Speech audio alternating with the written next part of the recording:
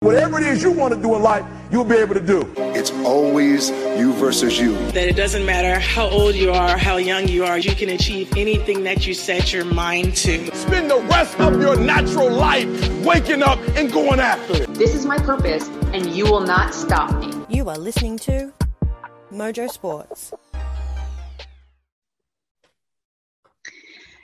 Hello, Mojo Sports fans, and welcome to another episode of the In Focus Show. My name is Lainey, and one of the panelists here on the In Focus Show.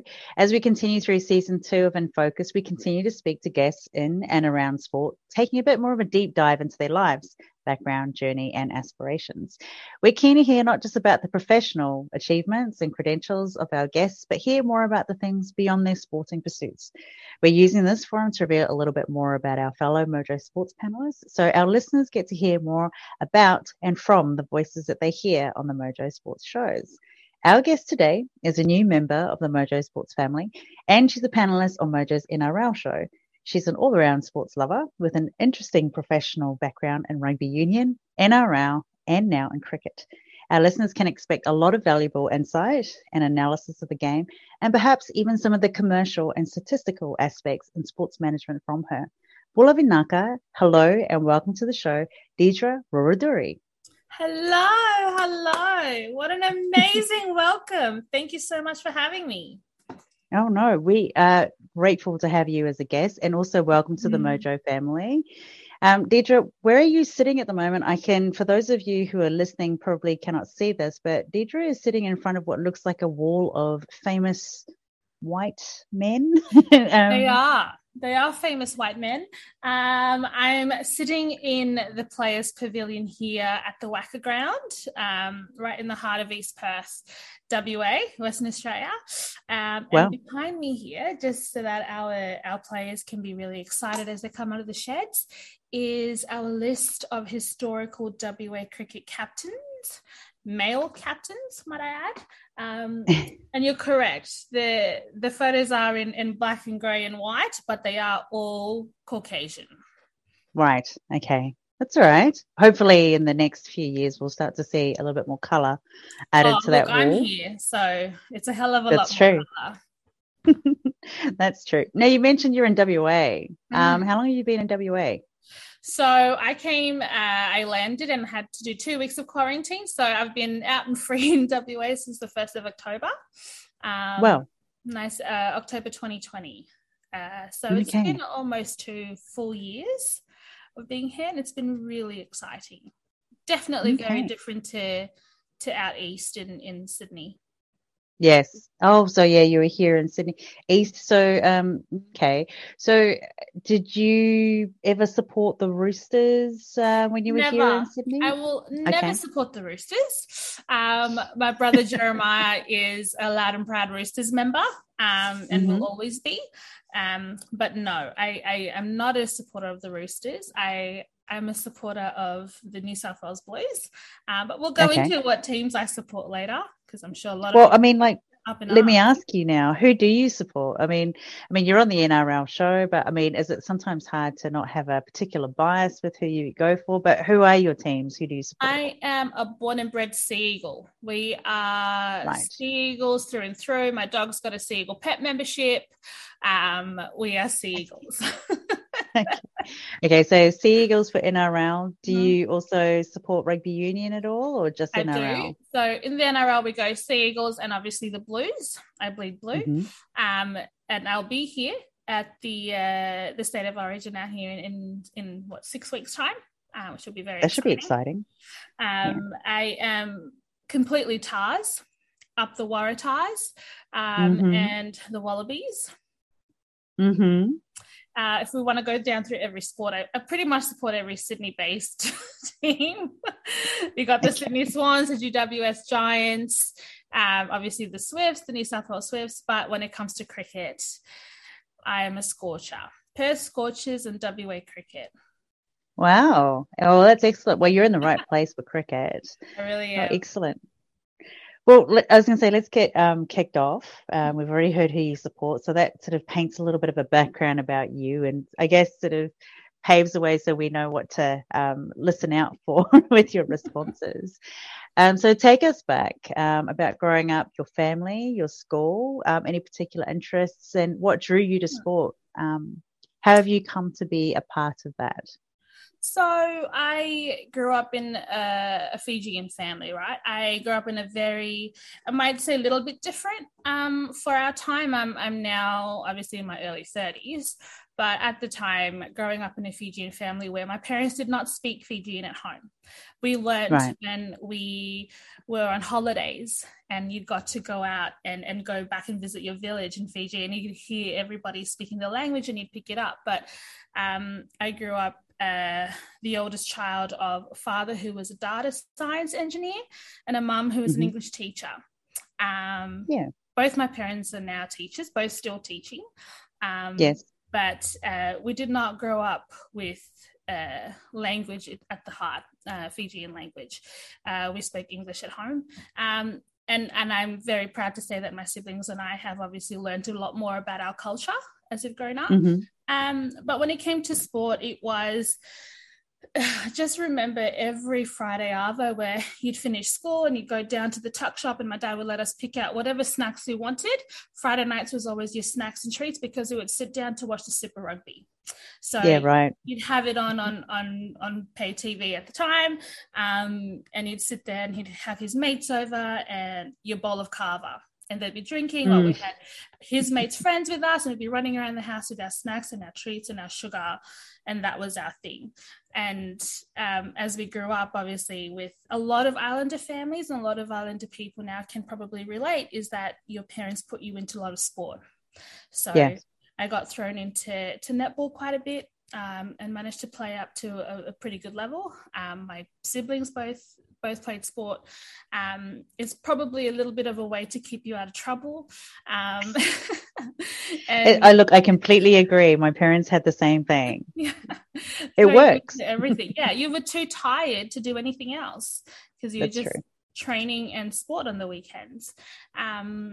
And obviously coming from a background where my parents were very big on our education and pushing us to the nth degree.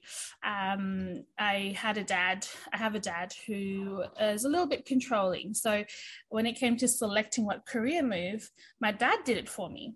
I got my, at the time, UAI results, and he sat and pushed me off the seat and sat in front of the computer and went through and selected which degree I did, and that was a sports degree. Sport management and commercial business. So that's what I did. Wow. Lucky enough to be part of the very first intake at UWS in Macarthur, and we were, my classmates and I, and a lot of them still work in and across the country and internationally in sporting organizations, which is great. So I'm lucky to have friends who management roles at the Swans and at the Roosters and at the NRL who just happen to have done uni together. Yeah, wow. It's great to have that sort of fellow alumni who are sort of in and around the biz still, and I guess you can sort of call upon and even, banter a little bit about, what you're noticing as differences, in each particular code, but also you're keeping in touch with that network to see what's working and not working as well, to help each other out. Absolutely. That's great. That's great. So just for the people who might be listening and don't know what kava is, could you please explain what kava is? Kava is a relaxant. Technically, it's a muscle relaxant. I believe that the All Blacks use it, or they did for a while post matches, and you'd see their trainers coming around with a cup of kava for them while they're all sitting in their ice baths at the end of a match. Kava is a drink that comes out of a root crop, and it's literally like liquid weed. It's just, it's a proper muscle relaxant. You get nice and calm, you chilled out. Your muscles relax a little bit, your heart rate drops a little bit, not to dangerous levels, but enough that you're just in a very happy place. That's right. Your tongue goes numb if you've had too much. It's disgusting. It tastes disgusting for those who want to give it a go. It is legal.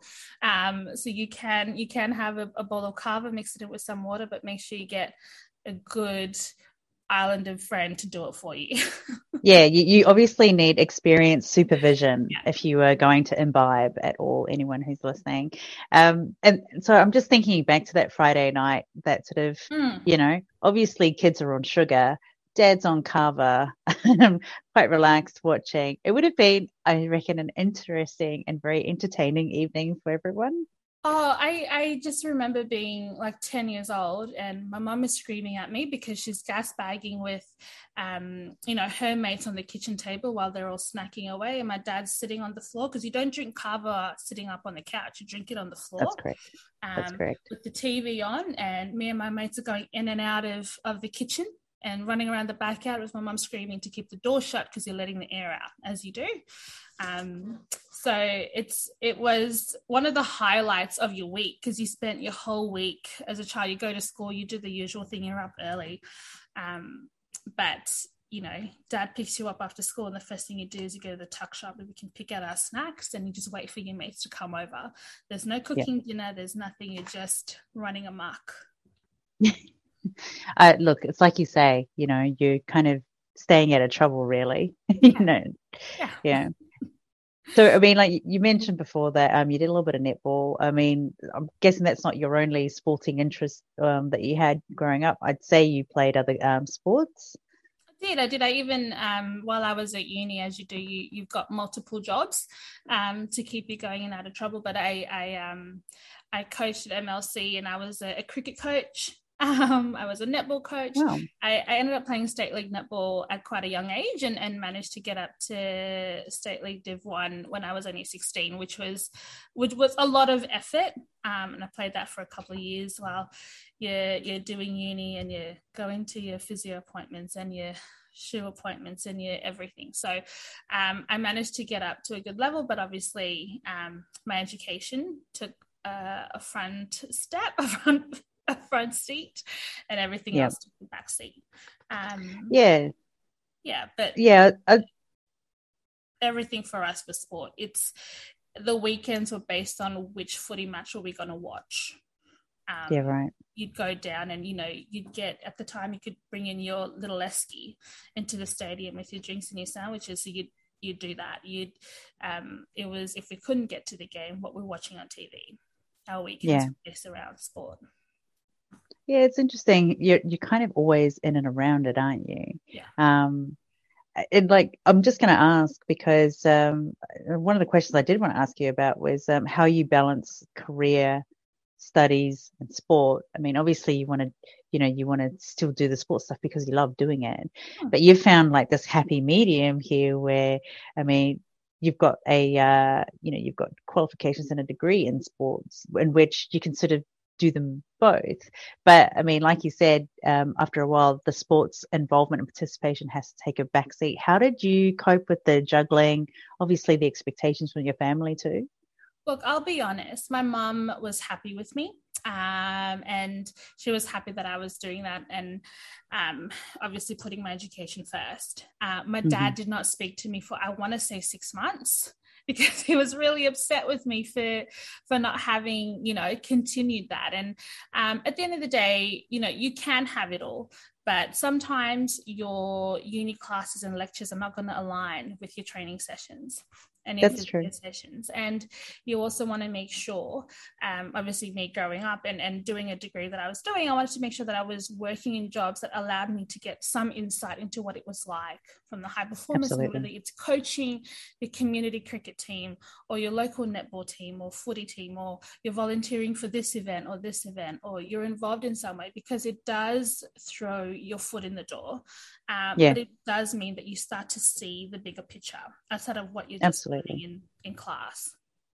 Yeah, so true. And that way you're able to sort of see in practice, obviously, the theory, but with the theory that you're learning. So as I think about it now, that I have done some sort of professional sleuthing about your background. Now I see that you've had quite a bit of experience actually working in sports clubs. Can you give us a bit of a background on your career, especially because it is quite interesting, which I alluded to in the introduction. Yeah, so starting off at uni, you're encouraged to get an internship at some of these organizations. Obviously, getting an internship at an NRL club when you're based in Sydney is huge. It's lucrative, right? We'll all be honest, rugby league is obviously so much more popular in New South Wales than it is in some other states, New South Wales and Queensland. But I managed to get my foot in the door and get myself a job at the gym in Canterbury, and slowly worked my way up into club life and clubland. And it wasn't without, obviously, its sacrifices and its time and effort, but I started in just working at the gym. All I did was the receptionist there, said hello to you in the morning as you came in, made sure you made it to your class, and if anyone else had anything to say, go speak to the boss. It's not my problem. But it was from there that we got to know everyone that worked within Clubland across the commercial space. And then you went into your merchandising space. And that's when I got into merchandise and membership, and then worked my way up from there. Then I'd obviously taken up a role at NRL HQ. And I won't fully go into my entire LinkedIn profile. That's for everyone to look up, so feel free to go ahead. But once your foot's in the door and you have that experience, it's in sport. What's interesting about it when you're looking at it off of the pitch, off of the field, it's not so much what you know, it's who you know. It's so incredibly deep, and it's so incredibly rooted in this entire industry. Like I said, I have friends that I went through uni with who are now working at these clubs. One who's working at LA Rams in the States, and he was at New York Knicks before that. But if I wanted to go over there, I could just call them up, send a message. So obviously some of the work perks, the things like tickets to matches and being able to attend and things like that, and it's always who you know. When they see you and they see you've done a good job, and they see that you have really, really hard work, you really, really have a good work ethic, it makes it a lot easier for you to move up in that industry. And that's sort of what I did through Clubland. Went to the NRL, obviously had a nice, really deep, fun stint at Rugby Australia. And then the old head coach of the Bulldogs was going back home to the Seagulls, so we all followed him there. And it was interesting, my old boss's boss at the NRL was at the Seagulls, so she gave me a call and said, I'd like you to come down, would you be interested in this? And that's how it sort of, again, not what you know so much, but who you know. Yeah. I love how you've described that pathway of where you are now and how you got there. And like, look, me myself, I know that it really is about who you know, especially in sport. And definitely there's a lot of value to be taken, especially from anyone listening who's like looking to sort of follow a similar career path as yours. It is about going and doing all the volunteering, meeting people, understanding, just like you said, that big picture, how it all fits together. And of course, like you said, hard work, you get recognized, you get a tap on the shoulder, you get an in. But yeah, definitely. Oh no, I like that. Was there any particular sort of one of those jobs that where you work that you can sort of look back and say that was my favorite place to work, or is it a case of you don't know who's going to be listening to this podcast? Oh, later? I don't care who's listening at this stage. Everyone listening, shoot me a message. It's fine. We can talk it out. But every organization that I've worked at allowed me to deepen the amount of skills and just fully become an ace of spades across an entire business, right? And again, I'm talking about off the field. I was doing things like marketing campaigns on our own, because as most people may not know, in rugby league and a lot of sports, they don't get the same funding as other private organizations. So what you find is the staff behind the scenes are working multiple roles and doing, everything. But what that does is that makes you literally an ace of spades. So not a jack of all trades, you're an ace of spades, I want to say, because you are doing so much to try to get this thing ahead. So I don't I don't want to pick a favorite, but I have to say the place where I learned the most and where I found that some of the skills that were dormant in my mind and some of the behaviors and attitudes, and we can touch on that later, some of the attitudes I had to adopt, I learned the most from was at the Sea Eagles. Yeah, right. Yeah. And so if I just like continue down that particular thread. So, I mean, this is obvious to you and I who are looking at each other on this screen, but to anyone who might be listening, you're a woman of colour. So you're Fijian, Fijian descent, born in Australia. So, like, I know what I sort of encountered, you know, in my career and things that I observed. But tell me, what are some of the challenges that, you know, if there were any, that you noticed when you were advancing in your career? Because, like, sport is quite male dominated. Like, trying to stand out, I imagine, would be like a daily thing. I don't know if we have enough time to go through all the challenges because there are so many. And it wasn't just that I had color on my skin, it was also because I have a vagina. So me going into a boardroom and sitting across the room from a CEO was unheard of, or they would look to you and give you their coffee order. And you'd go, no, the coffee order is, I'm assuming somebody else. I'm actually here because I'm presenting something to you. So yes. I've had situations where I had someone who was a lot higher up in the organization than I was, and we'd had some back and forth, and this person was being challenged, and he was a middle-aged white male. And I was assisting with a few different things, and his way of sort of trying to impress on me that he was senior, 3 levels up to me, was give me his coffee order. Yeah. Okay.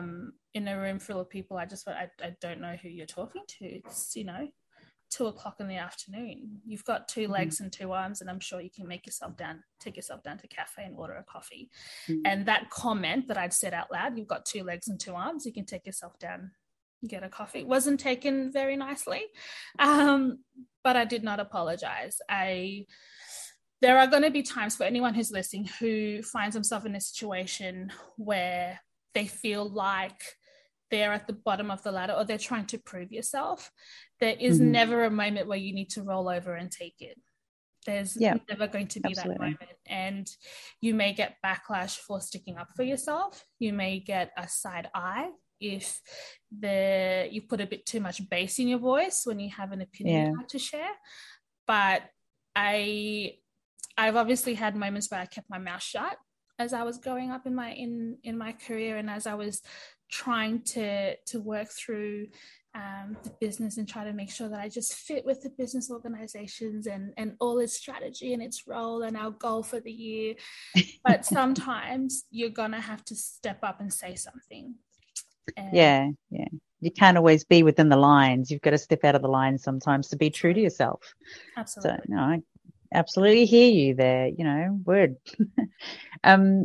So, I mean, just on that particular story, did he ever apologize to you after? He never apologized, but he stepped down is probably the polite way of saying it. 2 weeks later, he was gone out of the organization, and he was, second to the CEO. Wow. Which was a big role. But obviously I wasn't the only person whose feathers he was ruffling at the time. I just happened to be the one with all the data and knew what was going on and just had the loudest mouth, or the biggest mouth, I should say. But there've been, situations where, and I'll share this, where a previous NRL CEO who couldn't attend a couple of CEO-only events that the NRL was hosting had me go on his behalf. Yeah, right. So if you can imagine 2019 and the start of 2020, where you've got a room full of 15 NRL CEOs, our one at the time couldn't attend, and there I am, the only woman in the room. Yeah, right. In the room. I'm obviously also about 20 years younger than the youngest male CEO that was in the room. Right. And if I could share exactly which CEOs were kind to me and which ones were not, that would just flip the page. But there have been those situations where, you've worked hard enough that, someone who runs an organization trusts you to go and represent them and the club. But then you get there and you realize, okay, this is bigger than me. I do this? Can I not? Yeah, I would liken it to being selected for Origin and then getting there and realizing. Yeah, you sent it to Origin and I signed up to be the water boy and not, not funny. The fullback. But that's what it felt like. And so you said that you're the one that does the statistics and and the data. So I mean, like your particular background, I mean, like, and I alluded to this in the intro. I mean, you've got obviously an analytical mind, which is required for several of the roles that you work in.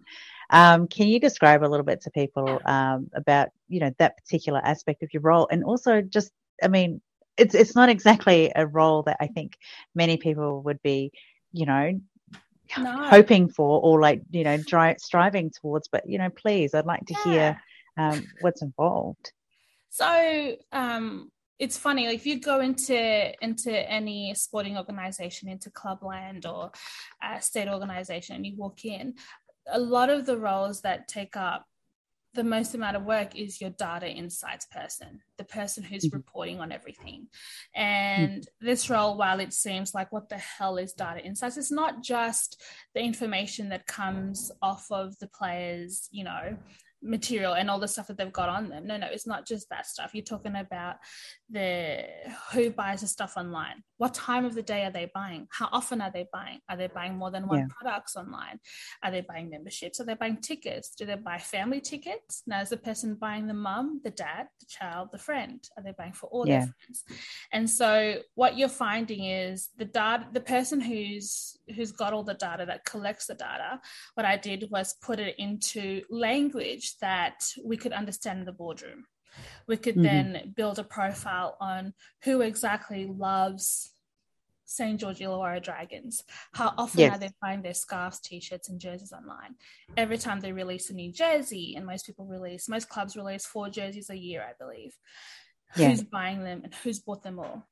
Now, of that person who's buying it, are they buying it for themselves? Is the size changing? Are they buying it for their husbands? Is she buying it for her children? Is she buying it for her friends? Does she also have a membership? Does she work for an organization who happens to be a corporate sponsor as well? Yeah, right. Is the evolution of sport, right? Everyone talks about what happens on the field, but they don't understand. And one of the biggest things I've learned is a lot of the time premierships are won in the boardroom. They're not won on the field. You need to win them in the boardroom first. You need to win them in the office first. And that then translates onto the pitch. Yeah, right. That's actually very interesting. And I imagine there'd be a lot of information to sort through. And there's a lot there that would even inform a lot of the decisions that the club would be pursuing and when it comes to investment. And I think also interesting because it will give them a lot of info about the loyalty of their fans. And I think that the fans are the ones who you need to get engaged the most, which is interesting. Gosh, your days must be very, very interesting. Obviously a lot of fascinating things to look over. Yeah, they can be. And I think if somebody spent a day behind the scenes at any footy club, at any NRL club, you'd probably, like, personally, I would never speak to a fan. I will happily, if you had something to say, an opinion, and they needed to escalate it, I'll happily talk to you if you were a member or a corporate sponsor, because you're somebody who then put your money and backed the club. If you're just a big fan who's on Facebook or Instagram or Twitter and you're posting all of this stuff, don't talk to me. I have nothing to say to you. Yeah, right. No, that makes sense, because you obviously want to engage with the people who are properly invested. And the data that a lot of these clubs will do is to collect to find out who those people are. Yeah. What's interesting is obviously we tend to see a lot of people that look like us on the field, not so many in the office in the background. Is it a growing group in your office, or as you've sort of observed along the way? I'm going to say no. And it's such a shame, because as a brown-skinned woman, I found that, you look at the pitch and it's almost 60 to 70% of players that are on the field come from a background that's not Australian. It's not a Caucasian background. They come from a multicultural background. And I'll be frank and say that wasn't the same behind the scenes, that I found myself, sometimes I'd be in meetings where I'm the only woman, or I'll be in meetings where I'm the only brown woman. And that's what you find is a lot of the times people will either try to hush you, or they may not take you too seriously, or they might label you something because what you say and how you say it doesn't fit their status quo. Yeah. But no, it's a shame. I'd love to see that grow more. And I'm hoping that, other young women and other young men from different backgrounds, from all cultural backgrounds, feel that drive to do more, be more, but represent themselves, represent their culture in the office. You don't have to be, just because you're Pacific Islander doesn't mean that you have to play rugby league as a living. That's not, you don't have, you don't have to do that. You can go and be CEO of a major corporate organization. That's right. There are many other roles within sports in which you can certainly take up. Absolutely. Thank you. That's actually really good advice. And I think a good sort of reminder as well, because, look, myself, being Samoan, my parents were all about, sport's nice, but, education first, like that. It was always a reminder that, you could easily get injured.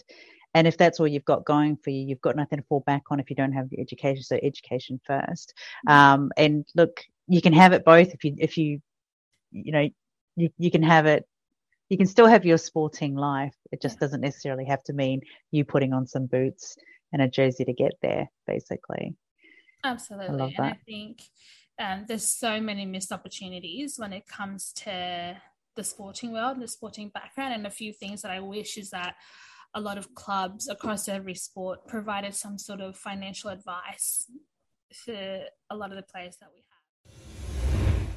Next time on the In Focus show, we keep the questions rolling and bring to you part 2 of our interview. Part of why that's such a big deal for me is because I found that I had to fight tooth and nail to make my voice heard.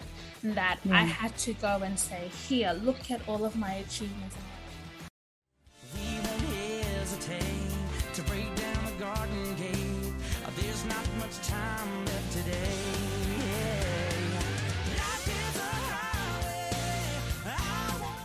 You have been listening to Mojo Sports. Thank you for your support. It is very much appreciated. The team and I are trying to build something a little different here, so everyone's support is very much appreciated.